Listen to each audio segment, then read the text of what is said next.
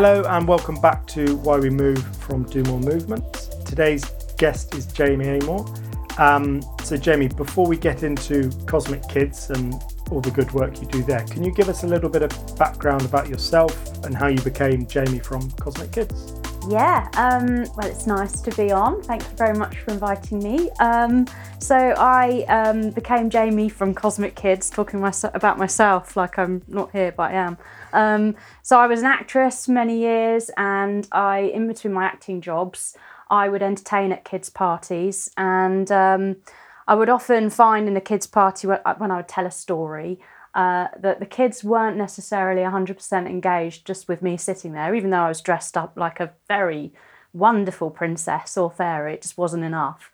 That I had to do something physical to get them engaged. So I would usually, in my story, tell the kids that a witch was coming and that we would be able to stop the witch in her tracks if we knew these 5 special moves.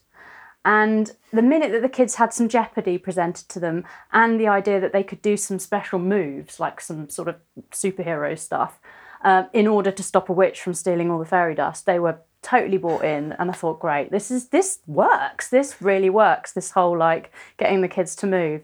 And it was also, yoga was a kind of beating heart all the way through my life. My mum was an aerobics instructor and took me to yoga classes and took me to all sorts of different exercise classes through the 80s and 90s. And so yoga was something I was doing quite a lot of generally, just to stay okay, like stable, grounded, but also fit when I was living in London. And I was doing a lot of Bikram yoga, hot yoga, and that just really keeps you strong and, quite centered as well. And and I would just, yoga poses just felt like the natural thing to use. And because they're all related to things in nature, whether it's cats or dogs or, even boats and things that you have around you, they're all relatable things that kids can understand and grasp. And the movement that you do in yoga generally looks a bit like that thing that the kids recognise. So they immediately relate to it and get it. So it was just the obvious thing. And I guess through doing the parties, and then, taking a bit of a turn in terms of my career, deciding I wasn't going to be an actor anymore, diving more into yoga. As I was training to be a yoga instructor, it was so obvious to me that it could just be much more of a kids thing.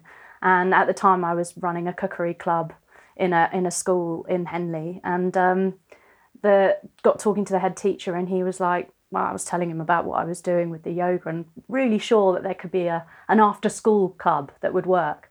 And he was like, well, give it a go, we can do it if you want, because I'm sure the parents would love it. So yeah, wrote the letters to all the parents, they were up for it. And then one class led to 2, led to 4, led to 5 and so on. And then, after a few years of doing a lot of teaching in a lot of different schools and a lot of kids' parties, it was Martin, my husband, who basically said, why don't we film this? Because the future is video, for one. Let's be independent. Let's build something on the internet that doesn't require us to show up in order to earn a living. Like you can manufacture that. And I was like, oh, okay, well, and back to my kind of acting days, called an old friend who's a cameraman. He came down and helped us shoot some of the yoga stories that I was doing in my after school clubs. And we posted them to YouTube in 2012, and then just sort of thought, well, let's just keep doing it because teachers like it, kids seem to like it, and that's it really. It's just sort of been one thing after another. So and here we are, still doing it 10 years later. And when you were first putting those yoga stories together, I guess you were getting real-time feedback from all the kids. They were either screaming or crying or laughing or getting involved. How much of that was yoga and how much of that was acting and play, and presumably there's no hard lines? No, it's a real harmony thing, the whole telling a story, having a narrative. The narrative is actually just a really nice way of doing a sequence. One of the hardest things I always found teaching yoga to grown-ups was remembering your sequence and like all the stuff that you've got going on, and actually having a story through which to do it means you know what you're doing, you know what happens in the story and what goes and what order it goes in.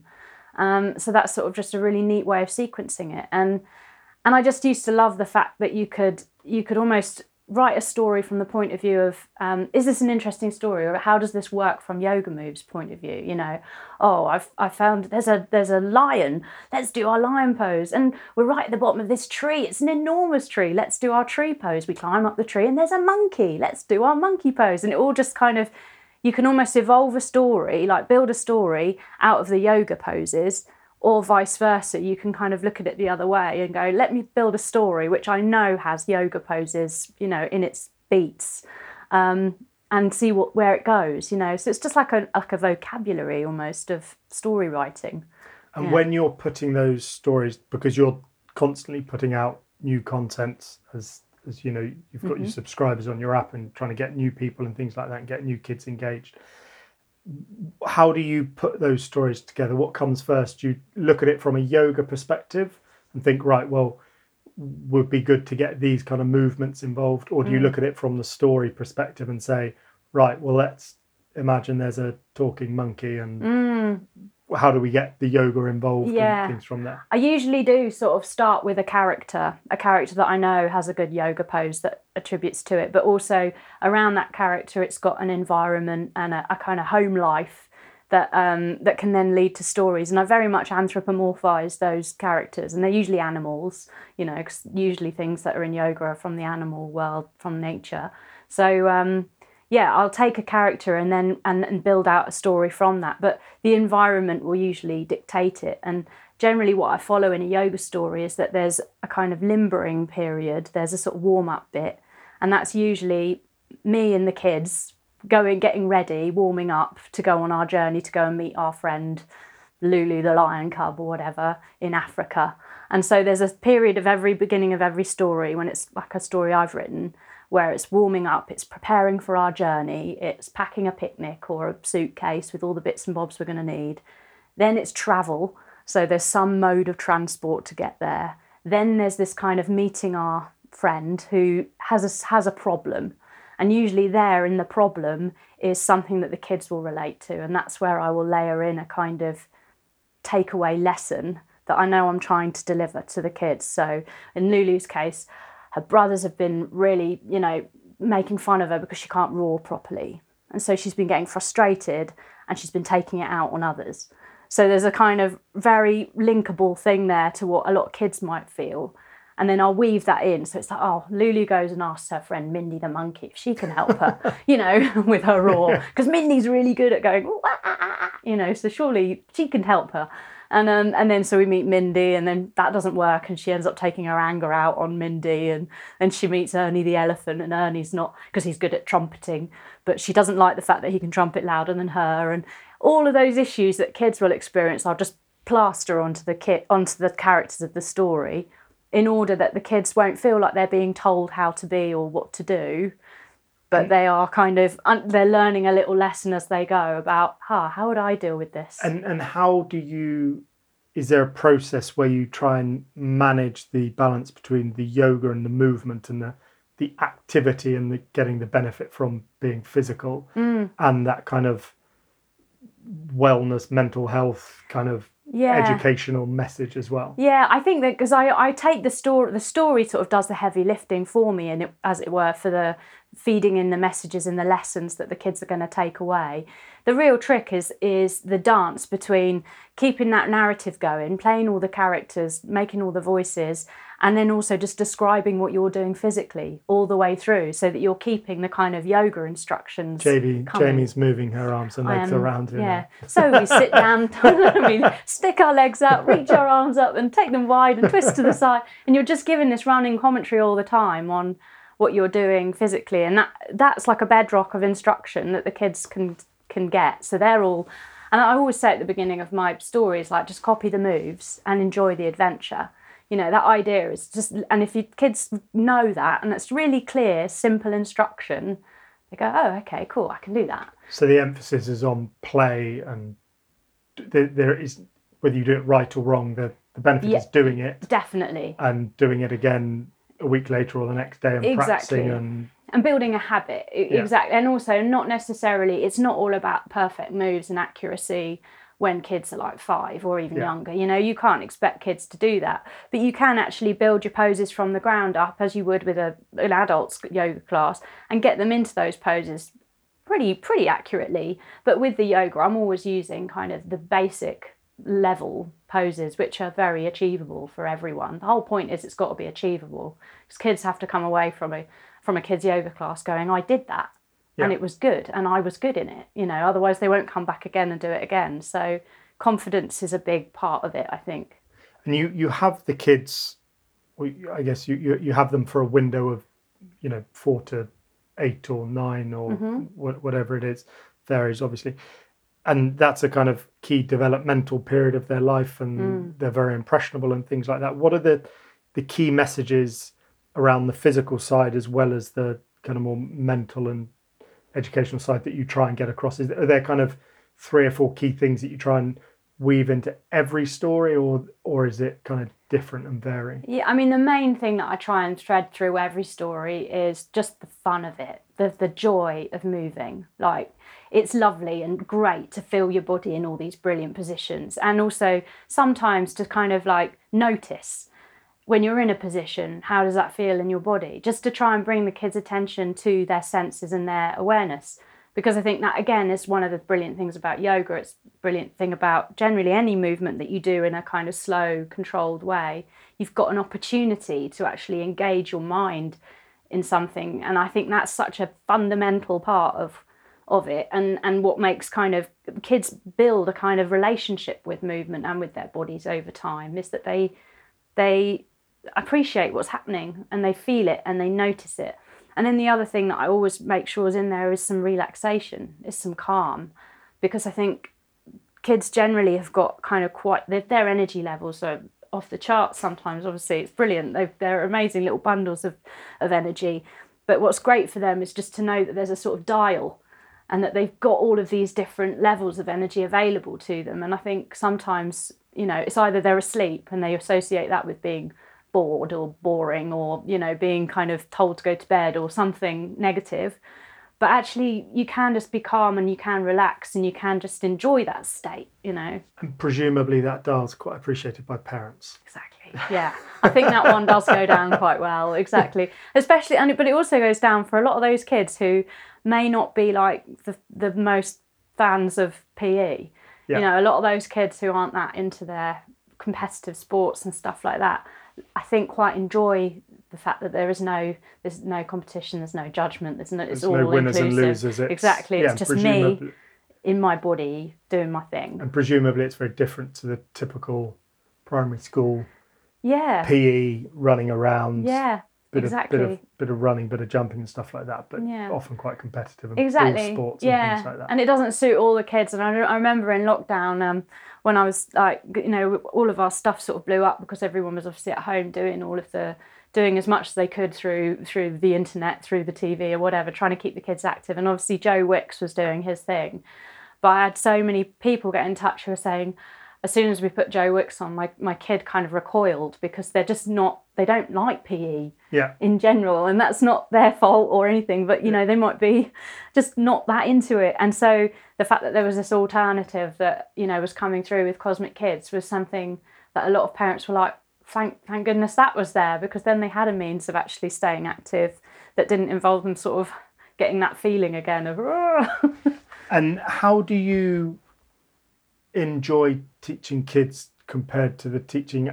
I know you don't teach adults now, but when you were doing your training, presumably there was periods when you were and things like that.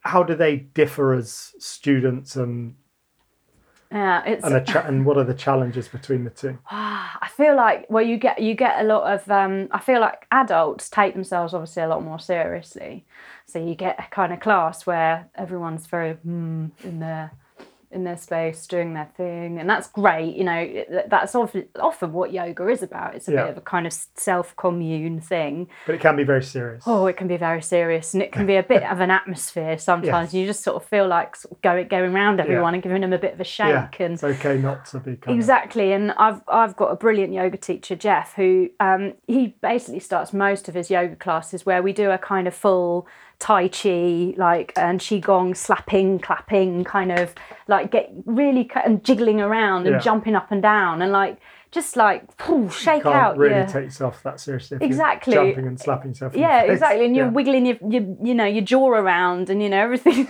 It's a really lovely freeing exercise. And I feel like a lot of grown-ups in their kind of beginning part of doing any sort of exercise probably just need to kind of throw themselves about a bit and get into a bit of a playful state. And that is the fundamental difference between kids, is just they are ready to play in a heartbeat, and that's one of the joys. That was one of the joys I was found of teaching kids, was just, and still do find teaching kids, it's just this little twinkle in their eye. They're ready to play and they're ready to dive into their imaginations at the same time as moving, which is brilliant. And how do you find the balance between the online stories, and I know you do teacher training as well, which we could kind of touch on as well. It'd be interesting to hear how that goes against the kind of live shows and the festivals, and when you're doing, I know you're going to do a school tour shortly and things like that. What are the kind of rewards and challenges of those two aspects? Well, the videos are now a bit of a well-oiled machine. Like, I feel like we've really, having done them now for 10 years, I know when I've kind of worked on a story, got it rehearsed and ready to film, got some inspiration for what the background might look like, and we've got our team, and we can pretty much kind of produce these really lovely looking videos that are very effective and reach a great audience quite efficiently. When we're working on our own stuff, it's a bit more complicated when we're working with a partner or a big brand, and they've got obviously to have their say in what's going on and assets and stuff like that they want you to use. But yeah, and then there's a purity obviously when you come to do it in a live context, which is, it always has been, just it throws up so many unpredictable things, so much interaction. Things last a lot longer when they're in a live situation. But I think now I've worked out how to kind of bridge the gap between making it's not just a kids yoga class when I go and do a live thing. It's almost like a kids yoga show. So it's got songs in it and it's dancing and it's got but it's got format to it. And but it still follows the same pattern as a kids yoga class, with a kind of warm up and then a kind of adventure, meeting a character, and then a relaxation at the end. So it follows those principles, but you just get so much more back when you've obviously got the kids and parents there doing it. And looking at you rather than the sort of Cosmic Kids a bit now, so what is your training for the? To be clear, I'm Jamie's PT in my day job. We train a couple of times a week, which is great. So, but how do you? And we've done that for a couple of years, I guess, give or take now. So, in a sense, I know what we do in a training session, but for the audience and your training before me, like how do you bring how important is that in you balancing out the kind of stress relief or you having fun and playfulness against you need to do it to stay strong for your job? I feel like it's just it's the kind of it's the thing that keeps me like honest, I guess. That's the thing. It's that thing of going, if I'm strong in my own body and I know I'm doing it, and it's like I know when I'm practicing yoga, and I'm getting up and I'm doing it, it's all feeding in, but I'm always learning from it. And one of the best things I've loved doing is diving into other teacher trainings since, my first teacher training, is doing other ones. And obviously now that we're a much more online kind of world, there are great opportunities to learn with so many teachers now. And, I did a brilliant teacher training a couple of years ago with a teacher trainer, a yoga teacher in Kauai, because she was running, and she's a teacher I'd been to before, and I've got massive respect for her, and she's just brilliant. But she knows so much about the science of yoga and the philosophy of yoga, and also the kind of principles of what's going on with asana and the whole kind of your anatomy. She's just a fountain. So there's something so feeding about obviously going and learning, but then putting that into your own practice and then into your own movement. It's not like your body's sort of storing up all these new ideas all the time, and the more you move, the more ideas you have. And so that was a kind of, she was running an online workshop training, 6-week training program or something. So you challenge yourself to kind of dip into those things just to refresh. Exactly. And you find that gives you energy then to kind of relook at what you're doing and how you're interacting with the kids via the videos and things like that. It definitely informs, like that kind of continual learning always informs your kind of next move, you know. I mean, anyone I talk to be honest, and like I was talking to my sister's partner, Kirsty, who works for, who's about to go and train as the performance coach for Washington Spirit. She's amazing.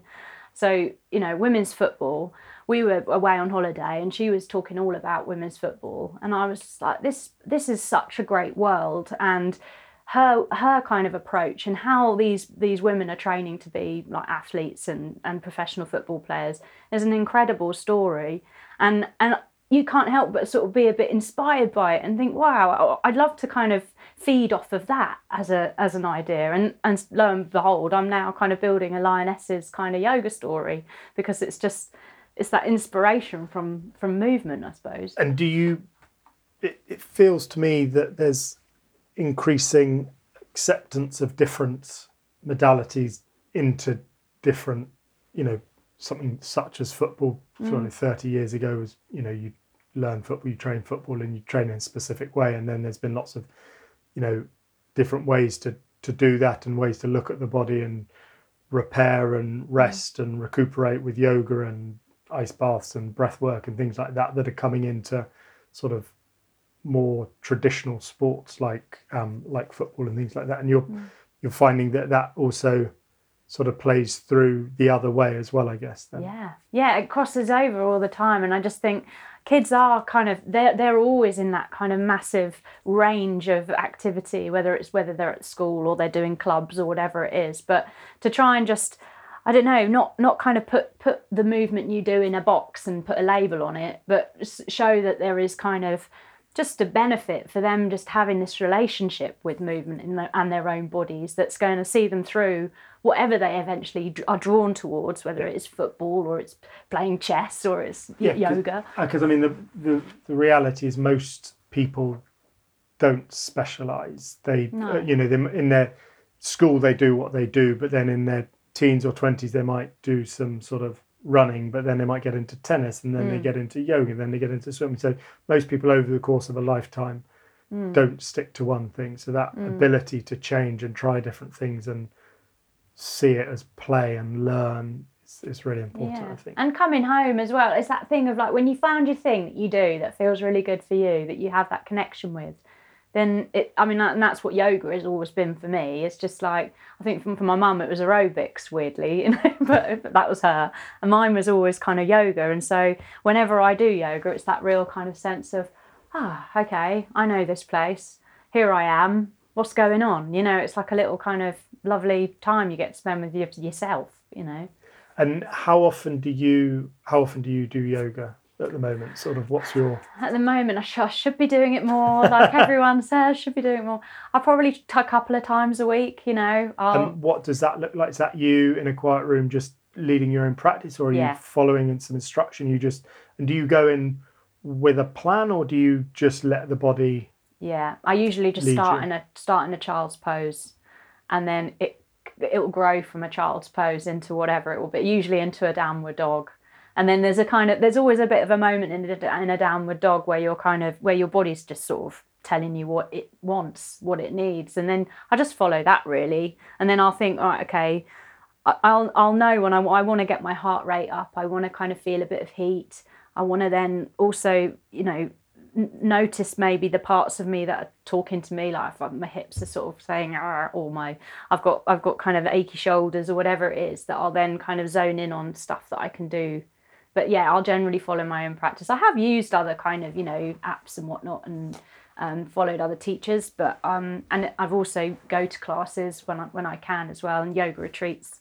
I love going to yoga retreats; they're brilliant. But yeah, it's and it is great when you go to a teacher who can, you know, feed in other ideas, and always from going to a yoga class, ideas will flow from them. Usually when you're in Shavasana at the end.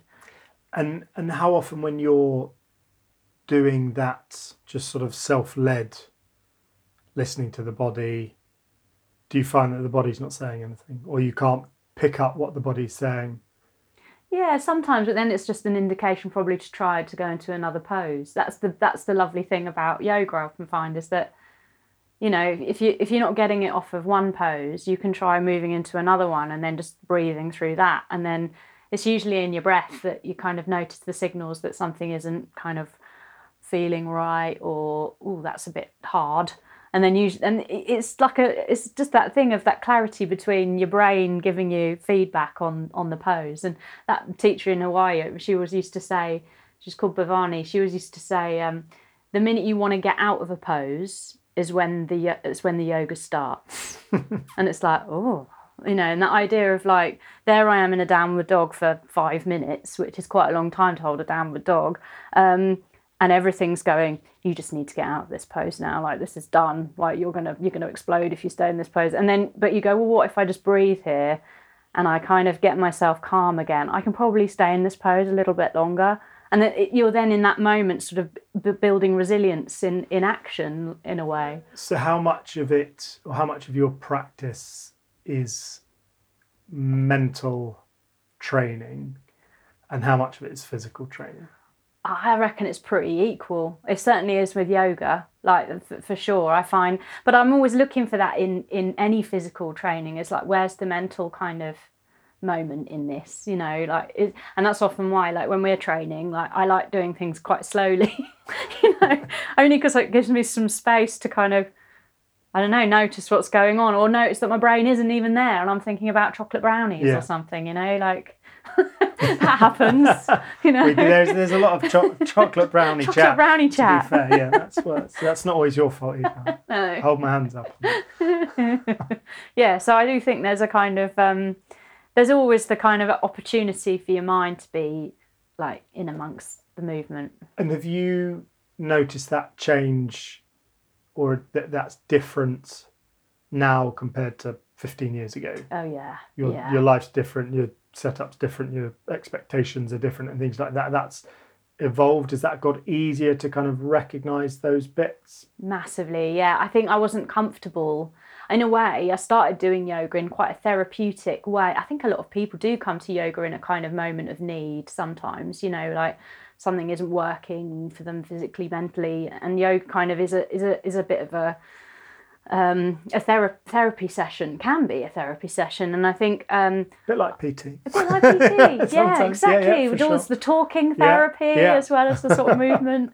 But yeah, that whole thing of going to yoga was like, I had to sort of just get to know like feelings and senses and just start from the beginning again, because I think when you're growing up and you're in your teens and your 20s, you can kind of numb things, you know, because things aren't, if like relationships aren't working, or things are, your life, your job, I don't know, something isn't working out for you, you tend to just sort of bat it away. You might not necessarily want to face up to it, but eventually it comes poking its little face out eventually, and you're like, oh, okay.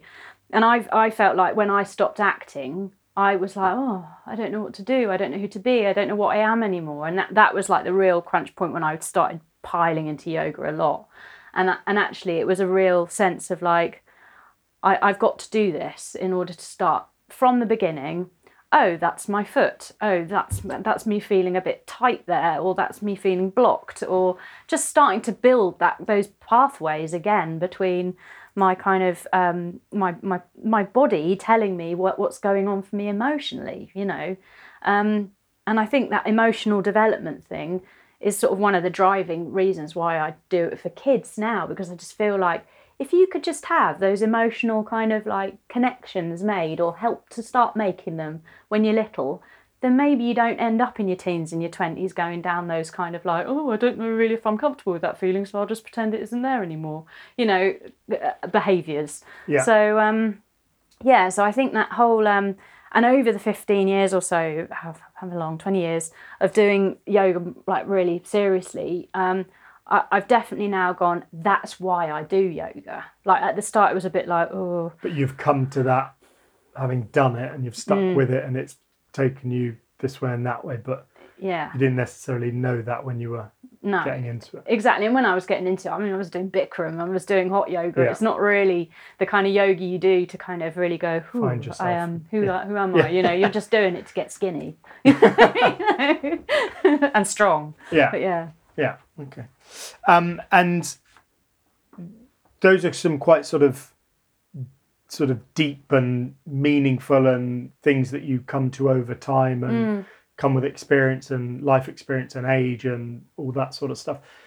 How do you boil that down or bring that down to kids? So how do you try to talk about that without them going, I don't know, there's a balloon over there, I'm going to go and play with the balloon? Yeah, I think by making it relevant to them. Like if a kid relates to something, you know, like if they get this idea that if they're always panicking or something about like life, if you're in a situation in a story and you reenact it, or actually Squish the Fish is a good one, because I did that story and it was the first story we ever published on YouTube.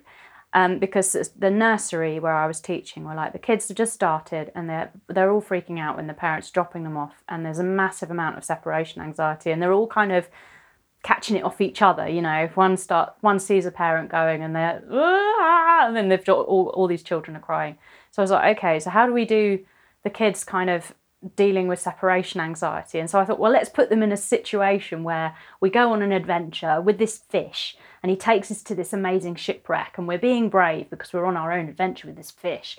And then we can't open the treasure chest, so he leaves and he goes, I'm just going to go find someone, you just stay here, and then you're on your own and you're in the separation anxiety moment. And because it's so real and so raw and right and what the kids are feeling, they kind of go, oh, this is like relevant to me. And I think when something is relevant to a kid on quite a deep level, they don't just look at the balloon, they go, okay, this kind of matters. A bit like going back to the witch story.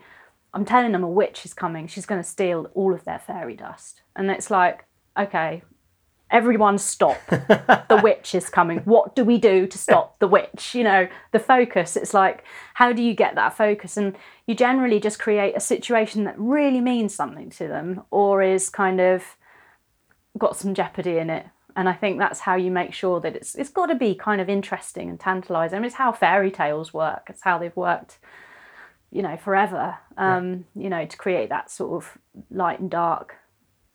And that Squish the Fish video is still up? Still cranking, yeah, doing still well. Bringing in the numbers? Kids love it, yeah, absolutely. And it's the one I will always kind of go to if I have to just do a live show like tomorrow, straight to Squish the Fish, because it's got a great range of generally underwater ones have got lovely yoga content in them because you've just got so much choice of creatures and places to explore and movement with your body, because water just allows that kind of fluidity. And so water and Squish the Fish does well. And that's also the story that I get people to do on the teacher training when they're learning how to be kids yoga teachers. So what does that teacher training involve? How do you prepare them for spending time with kids, and who are you typically training? Is it yoga teachers who want to become kids yoga teachers? Is it the general public who want to kind of learn more about kind of how you interact with children and play and things like that? Yeah, it's really, we've got 2 courses. We've got a free one, and the free one is for anyone who just if you're asked to go to your daughter's nursery and teach yoga next week and you're like, right, okay, and if you just need to know how to do it, then you can do a crash course in half an hour and you've probably got what you need in order to go and do that. And that's for everyone and anyone. But it's also a great little dip your toe in the water to see, do I like doing this as a thing, like as a proper thing? And that might be that you're a teacher at school and you like yoga yourself, and therefore you sort of think there could be a parallel here because you've got all the skills to hold a room of kids together. So why not try some yoga with them? So a lot of teachers do it. A lot of yoga teachers who want to diversify and kind of make more of, you know, their teaching opportunities will also do it. A lot of parents who I think, you know, and mums who love their yoga, but and are looking for that kind of lifestyle business that can they can go and run after school clubs and nursery clubs and hire private venues and run classes and stuff like that. So it's a real mixture, of people, but generally they're either in education, in yoga, or they're looking for that kind of new track of what can you do. And the whole training basically just takes them through. I codified basically what do I do when I teach a kids yoga class, broke it down, also included lots in there about child development and children's anatomy and physiology, so that the whole thing is, and all the poses are understandable through the lens of a child's body, so that everyone's safe. That's the aim, is it's safe and it's inspiring. And how much do you have to adapt the yoga poses and movements for children compared to adults? Obviously some of the more complex ones where balance and strength are involved, you presumably remove, or do you adapt but try and keep generally adapt? I think adapting is always available in yoga. Like there is, all yoga starts at a very basic level, and you build, and it's a bit like any sort of movement. You kind of make it more challenging for yourself, but like tree pose, for instance, is a good one. It's a balancing pose, but a hip opener. And you've got the way I teach it to kids is you keep both feet on the floor, but you put your heel on top of your standing foot, and you use your toe for balance, like a kickstand. So you're getting the turn out with your knee, you're getting that little bit of hip opening, but the kids aren't all falling over on the floor, which, is great. And then, up they go, lift their arms, open their arms, and then I try and blow them down, usually give them a bit of a challenge. But obviously if that's a group of kids that have been doing tree pose for a while, they might start to think about maybe they can bring that foot up onto the side of their calf, oh, it's a bit wobbly, and acknowledging wobbles and acknowledging balance is sort of a part of it. Because I think that's another layer that you can miss when you're learning as an adult, is that actually the wobbly bits are the kind of interesting bits, because that's where you're kind of going, your body's doing its thing of like going, oh, how do I stay stable here, so. Yeah, and I think certainly from my experience, when you're training adults or teaching adults, movements, even if it's just standing on one leg, balancing, stuff that you kind of intuitively think you can do, but actually you might not have done for 20 years. It's amazing how people skip the bit from not being able to do it. They expect, okay, I can't do it, well now I should be able to do it. Yeah. They don't always think about the bit in the middle, the wobbles. Why was I wobbling? Yeah.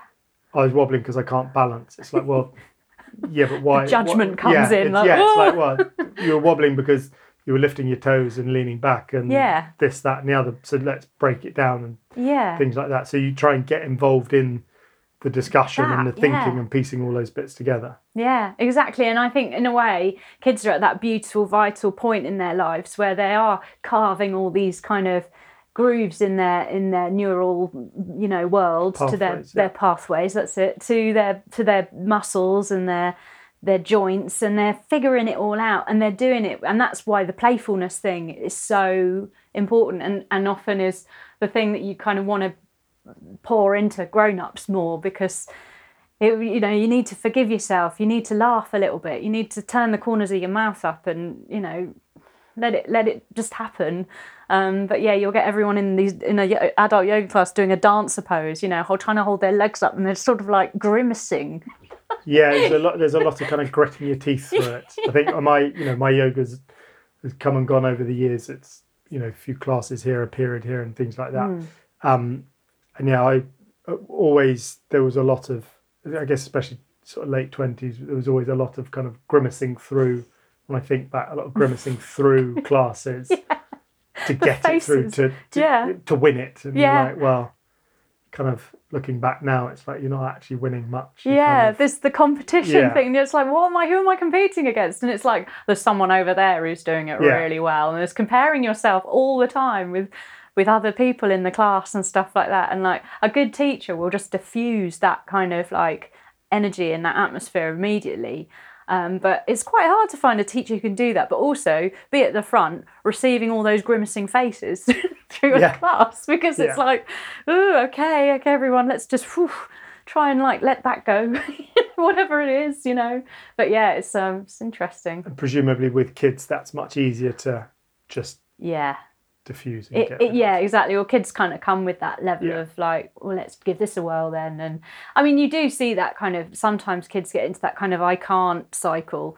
I can't do it. I can't, and it's almost becomes a habit that they're negative, that negative pattern.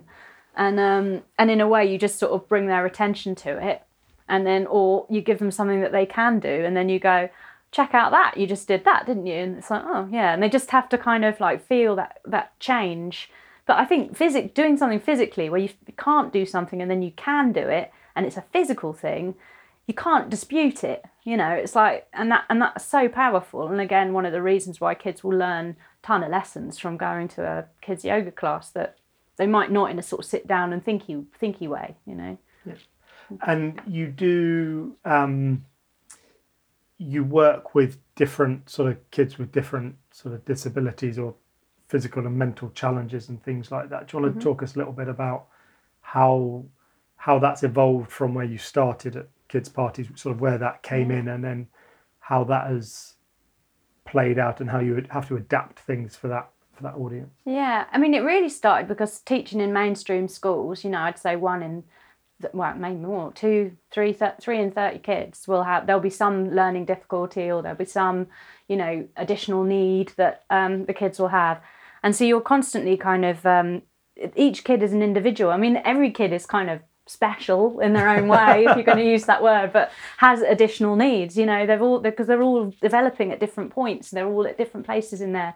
And so I just don't, you can't sort of just group, there's a dynamic group of people in a kids yoga class. And so you just have to make sure that you've connected with each child, I think, on a level, and really got them kind of understanding that you're speaking a language they understand, that, they're understanding your words, and that they're able to perform a portion of what you're doing, and if they can't, that you're adapting to try and make it work for them. And that's the beauty of a live class, is because you're able to do that.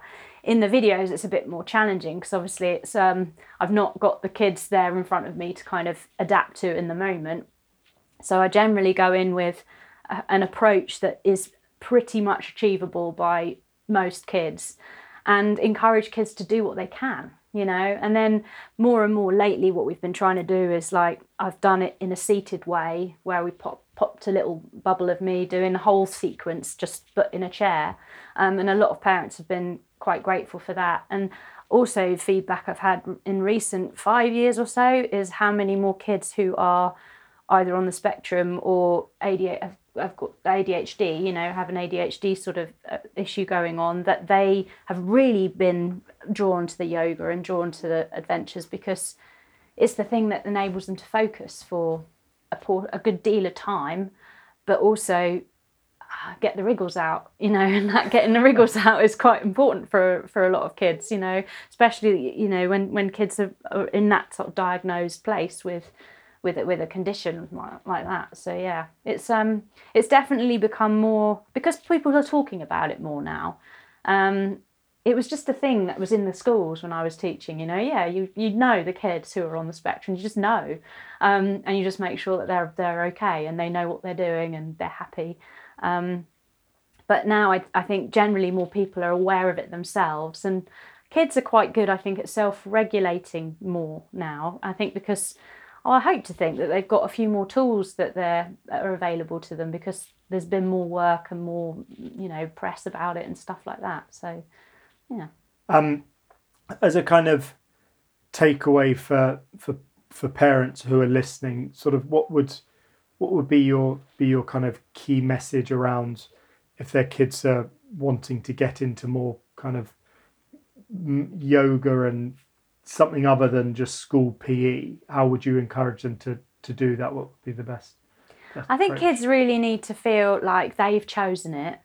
Like that's such a big part of, when the kids like choose the book that they want to read before bed, they want to read the book, and you'll get to the end of the book, or they might want to change the book at some point, but they're choosing to change the book. They choose, yeah. The choice is so important. And this is one of the things that I always thought was quite good about putting Cosmic Kids on video, was that it gives the kids this opportunity to choose when they do it and which episode or which one appeals to them. So whether it's the one with the dolphin or the unicorn or the pirates or whatever, that they can go, I want to do the one with the pirates.